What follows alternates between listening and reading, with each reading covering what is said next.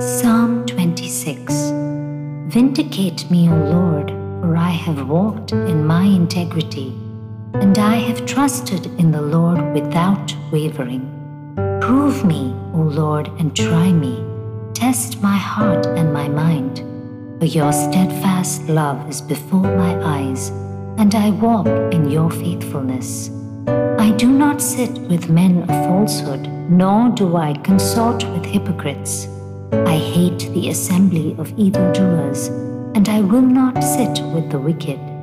I wash my hands in innocence and go around your altar, O Lord, proclaiming thanksgiving aloud and telling all your wondrous deeds.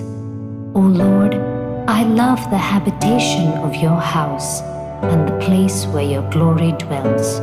Do not sweep my soul away with sinners, nor my life with bloodthirsty men, in whose hands are evil devices, and whose right hands are full of bribes.